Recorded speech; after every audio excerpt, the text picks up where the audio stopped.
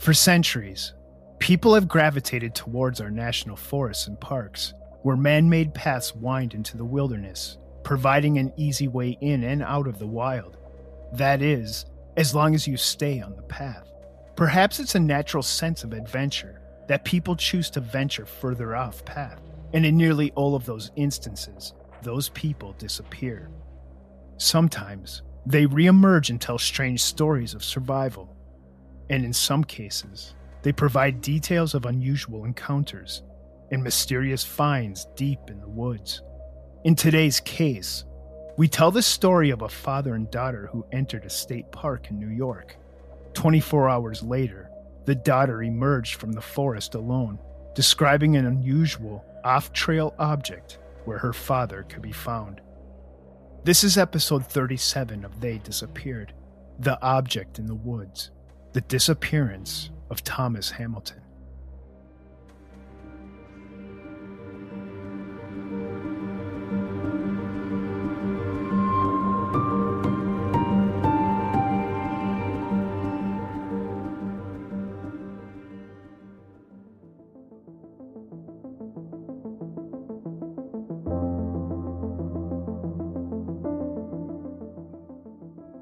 It was early in the afternoon on Wednesday, November 10th of 2010, when 66-year-old Becky Huffman and her father, 92-year-old Thomas Hamilton, took a day trip to the Allegheny State Park in Salamanca, New York, near the Pennsylvania state line. Becky, a retired nurse, was visiting her father from Dayton, Ohio. And considering her father's age, she likely saw this trip as one of the last opportunities she would have to spend with her father in the great outdoors.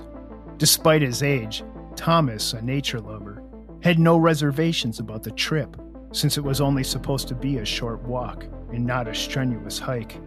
They set off on foot on the Art Roscoe ski trail near the Summit cabin at the entrance to the park. A day later, Becky would wander out of the woods, without her father, but instead with a horrifying story of the prior 24 hours. And a drawing she would provide to authorities of an unusual object deep in the woods where search teams would find her father. But before we go there, let's go back in this story and learn a little bit more about this family dynamic.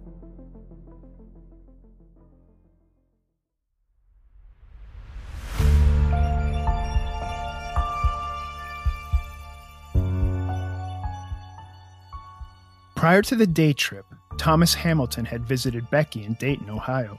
The visit had lasted 3 weeks, in which the pair explored the Five Rivers Metro Park system, walking 2 miles every day, which in hindsight may have given the pair a false sense of security when it came to hiking in the Allegheny State Park, which at over 60,000 acres is the largest state park in New York.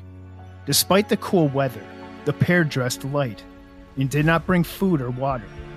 Becky did not own a cell phone, so the two would be cut off from any communication outside of their immediate area.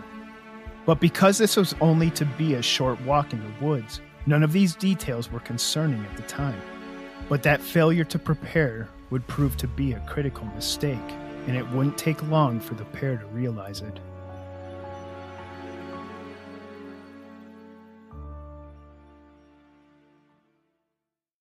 Hey everybody. Lately, it's been a struggle for me to create content for this podcast, just with everything I have to get to in a single day. Life and work create challenges that can throw us all off balance. And because of that, I'm always looking for products that can provide a cognitive edge to keep my mind in that free flow state where focus and energy over an extended period of time is necessary. Well, recently I started using a product called Magic Mind. It's a small shot of natural nootropics and adaptogens that reduce stress and improve physical and mental endurance while enhancing mental clarity and increasing your body's resistance to stress. I drink a shot of it in the morning, and the results last an entire day without the jittery or anxious side effects of caffeine. So if you want to give this life hack a try, go to www.magicmind.com/disappeared, and you can get 40% off your subscription price for the next 10 days with my code DISAPPEARED20. That's DISAPPEARED, the number 2, the number 0. That code is also good for 20% off of a one-time purchase, and they offer a money-back guarantee. So you have nothing to lose and everything to gain just by trying it.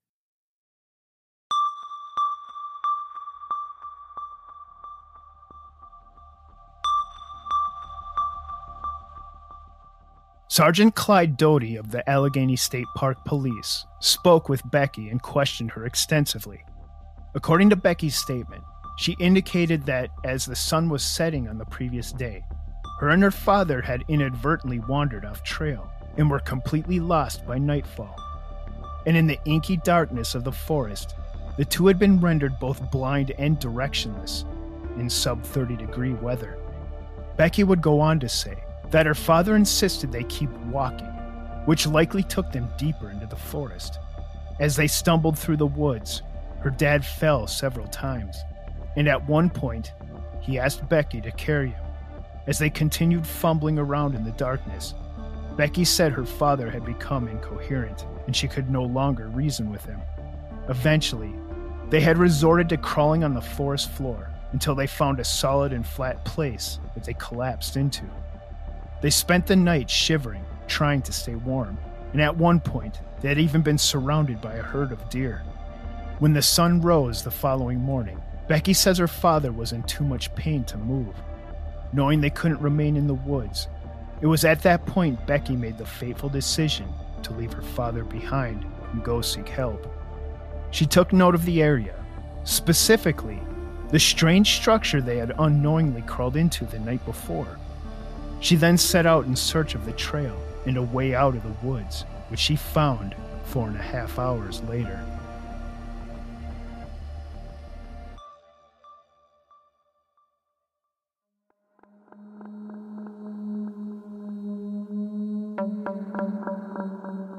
As park authorities assembled their search teams, Becky was asked to describe in detail the structure her father was left in. She was given a notepad and pen, which she used to both draw and describe the object. What she produced was a rendering of a solid curved wall that was painted white, possibly made of cement or concrete. It was 15 to 20 feet long and 6 feet wide, with a partially enclosed inlaid mosaic stone floor. The wall itself was approximately 3 feet tall, with black and cobalt blue symbols on the top border of the wall. Becky's drawing was circulated in the media in hopes that someone familiar with the park recognized it and could lead authorities to it. For the next 8 days, 80 searchers, many using search dogs, were deployed into the park, scouring and grid searching over 5,000 acres for the missing 92-year-old, but they found no trace of him or the object Becky described. Furthermore, no one familiar with the park came forward saying they recognized the object or had ever seen it. Authorities questioned Becky again, now considering the possibility she had done something to her father or had made most of the story up to cover up a crime. Despite this, Becky continued to stick to her story and stayed in New York during the searches for her father. When asked about being questioned by authorities, Becky would later say, quote, "They wanted to make sure I wasn't another Susan Smith," a reference to the young mother who was found guilty of murdering her 2 young sons after making up a carjacking story to explain their disappearances. Becky would further say, "I'm not interested in money, and I have a very close relationship with my dad." Authorities would say after that no flags were raised during their questioning of Becky, and that they believed this was likely a case of misadventure and poor planning.